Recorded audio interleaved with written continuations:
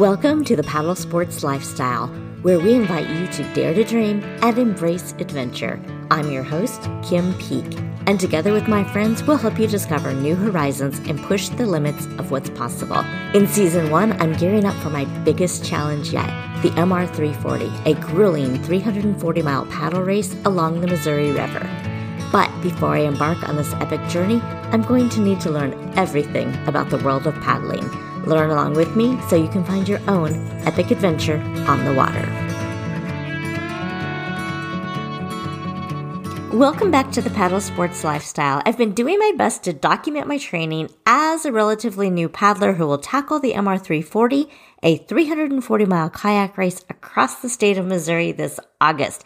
I am working now to catch you up on all of my adventures because life got a little hectic and I am a few major events behind. So today what I want to tell you about is my first official kayak race. So I had my lesson with Robert Norman and I was ready to put my skills to the test. I knew Caw Point would be crowded and so I didn't want to take my trailer. Fortunately, I had several friends at this race who got my kayak off the riffrack for me and helped me carry my boat down the long ramp and get it into the water. This was a huge source of anxiety for me leading into the race. I was all worried about what if there's so many people there? What if I can't find my friends? How am I going to get my boat down there? Because remember, I still can't get my boat off the riffrack by myself. So number one, that helped me get off to a good start. Next, I also knew that I had a friend and his amazing wife lined up to help me get my boat back from the finish line all the way back to Caw Point. And so I had those two major obstacles covered. And I know I get anxious about the tiniest things sometimes. And my first worry was how I was going to get the boat down to the water. And then the second worry was, even though I knew I had a ride home lined up, I knew that he would finish considerably faster than me. And I didn't want them having to wait around for me to finish. And so I was a little bit stressed about being behind and making people wait. Little did I know that these two things would be the least of my worries on race day. Now, I do love a good challenge. I love a good challenge. That is part of the point of doing this, is to put myself in a really challenging situation and just force myself to develop the skills quickly and not just survive, but thrive throughout it. So I love a good challenge. This day was definitely a challenge. The Shootout is a 51-mile race on the Missouri, and it's one of the lead-up races to prepare for the MR 340 in August. The race was brutal. We started off, and I was having a lot of fun. I even at the beginning saw where the new women's soccer stadium is going up. One of, actually, the first in the country soccer stadium built for a women's team. And so I actually slowed down for a minute at the very beginning to snap a picture of the soccer stadium because I thought that was cool. I have a daughter who is really into soccer, and so I wanted to send that to her when we were done. That would be about the last time I picked up my phone. The wind picked up throughout the day. I had been following a pack that included my friend Lance and his training partner Paul. I had been following them, mostly sticking with the pack, but starting to trail more and more behind. As the wind picked up, we were going straight into the wind, and I just lost the pack I was following. And then I thought that I was the last racer. I did not see a single person around, nobody behind us. And so I'm starting to panic because I am all alone. The wind is picking up.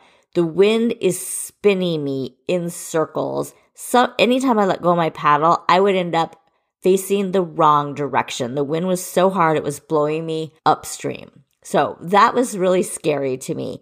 And then at some point, I realized that my phone was about to die. And I had a long way to go. So I tried to figure out, thinking that I am the very last paddler, and there's really not a lot of places to stop between Caw Point and Lexington. There's just not a lot of places to stop. And so I tried to kind of get over against some rocks to pull out my phone charger so that I could charge my phone. I quickly realized that I could not fit both my charger and my phone in the pack that I was wearing around my neck. I like to have my phone on me, and so I wear it around my neck on this see-through clear plastic pack, waterproof pack. So I connect my phone to the charger. I put the charger in my lap. I keep the phone around my neck, but it's not sealed shut. The wind is blowing me in circles. So immediately I think, well, this is not going to work long term, because now what if I capsize my boat? My phone gets in the water. It gets wet. I don't have a way to call anybody if I ruin my phone. And so I let it charge for the shortest amount of time that I could so that I could feel comfortable. And then I thought, well, I'll pull out the charger again and recharge later on.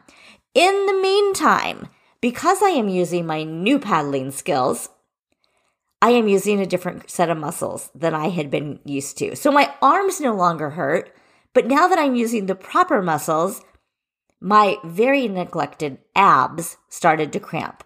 So I am getting a cramp in my abs in a kayak. And we all know that there is no room to stretch out a cramp in a kayak. And at this point, I am positive I am going to tip over my boat and nobody is going to see me, and I would die alone in the Missouri River. And so then I pull out my phone and I text my friend's wife, who is supposed to be looking for me at the finish so I can ride home with them. And I just give her an update. Hey, I'm all alone. I'm really having a hard time. I'm the last paddler. Don't leave without me. Because I'm thinking, oh my gosh, I at least have to let them know that it is going to be a literal eternity until I get to the finish line.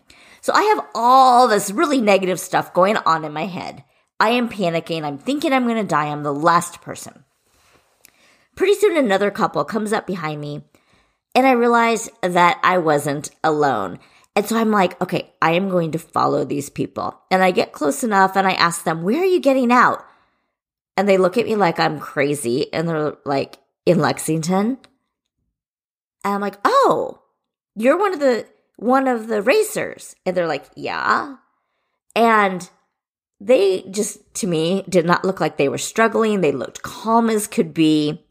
And so it didn't occur to me that they were racers. So I just keep following them. They pretty much ignored me, but I followed them just for peace of mind. I realized I wasn't alone. But again, with two paddlers in a canoe, they're going to be able to go a lot faster than little old me in my boat that still keeps spinning around every time I try to do anything like let go of my paddle. So I keep following them and they keep getting ahead of me. But at this point, I'm thinking, okay, if something happens, they're still within earshot. If I blow my safety whistle, I think they're going to hear me. Oh, the other big thing that happened at that point was I realized that my Garmin was not tracking my distance right. And so I thought I had 20 more miles to go, and I maybe had 7 to 10 actually to go. And so that gave me hope, realizing that I wasn't alone and that I didn't have as far to go as I thought. So those two things kind of reset my mindset, helped me snap out of that sad story I was telling myself, and then I followed them trailing behind onto Lexington where my friends were waiting. Overall, it was a great learning opportunity and helped me see more things I need to fine-tune before the big 340. I was reminded how fortunate I am to have so many people who support me. Every single person who I interacted with that day, who I snapped pictures of, played a role in getting me out and to the water that day.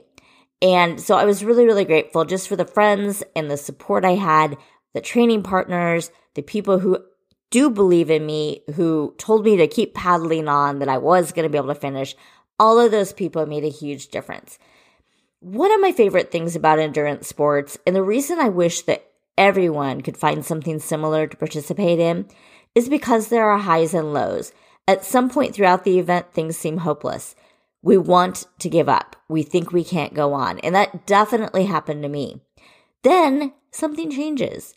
We find hope and a reason to go on. We find a new level of strength that we didn't know we had. And if we put ourselves in enough of these situations, we build resilience and realize that we can conquer the challenges life throws at us. That is one of my favorite things about any type of endurance sport, is all of the personal growth and just the mental toughness you gain by having to struggle, having to problem solve, having to get out of it, and then coming out on the other side. So that is my big recap of what my first race was like.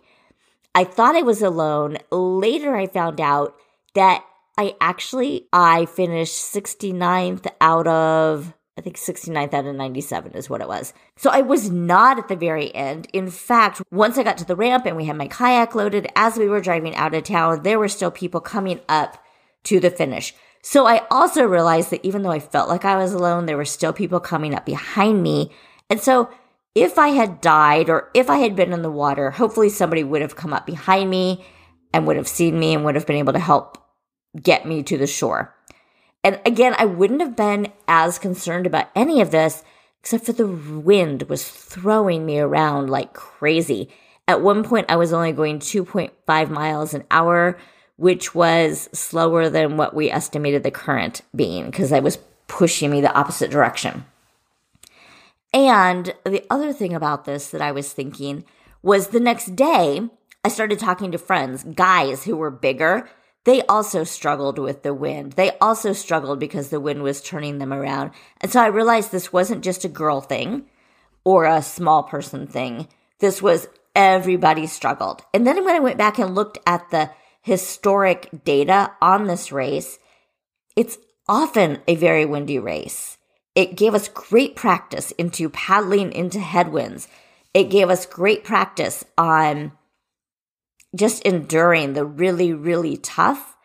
And the best part was, even though I struggled, even though the wind was brutal, I still beat what would have been the Reaper pace. I got from Caw Point to Lexington in less time than what I will have on the day of the race. And so I figure if I can do that in those conditions, I can do it on any day. So that is Caw Point to Lexington is the first point. Now I have to be able to continue on from Lexington and get to Waverly in 4 additional hours, averaging about the same pace. And we have a training run coming up in the next couple weeks where we are going to test that. And once I am through that, I am confident that I can do this race and finish it because the first day of this race is the absolute hardest. And I'll leave you with this. Life is like an endurance sport. The more we put ourselves in hard situations, the more resilient we become. And the more resilient we become, the more fulfilling our life is. As you go about your week this week, remember wherever life takes you, the good, the bad, the happy, the sad, the hard, the easy, the awe-inspiring, make it an epic adventure. I'll catch you next time.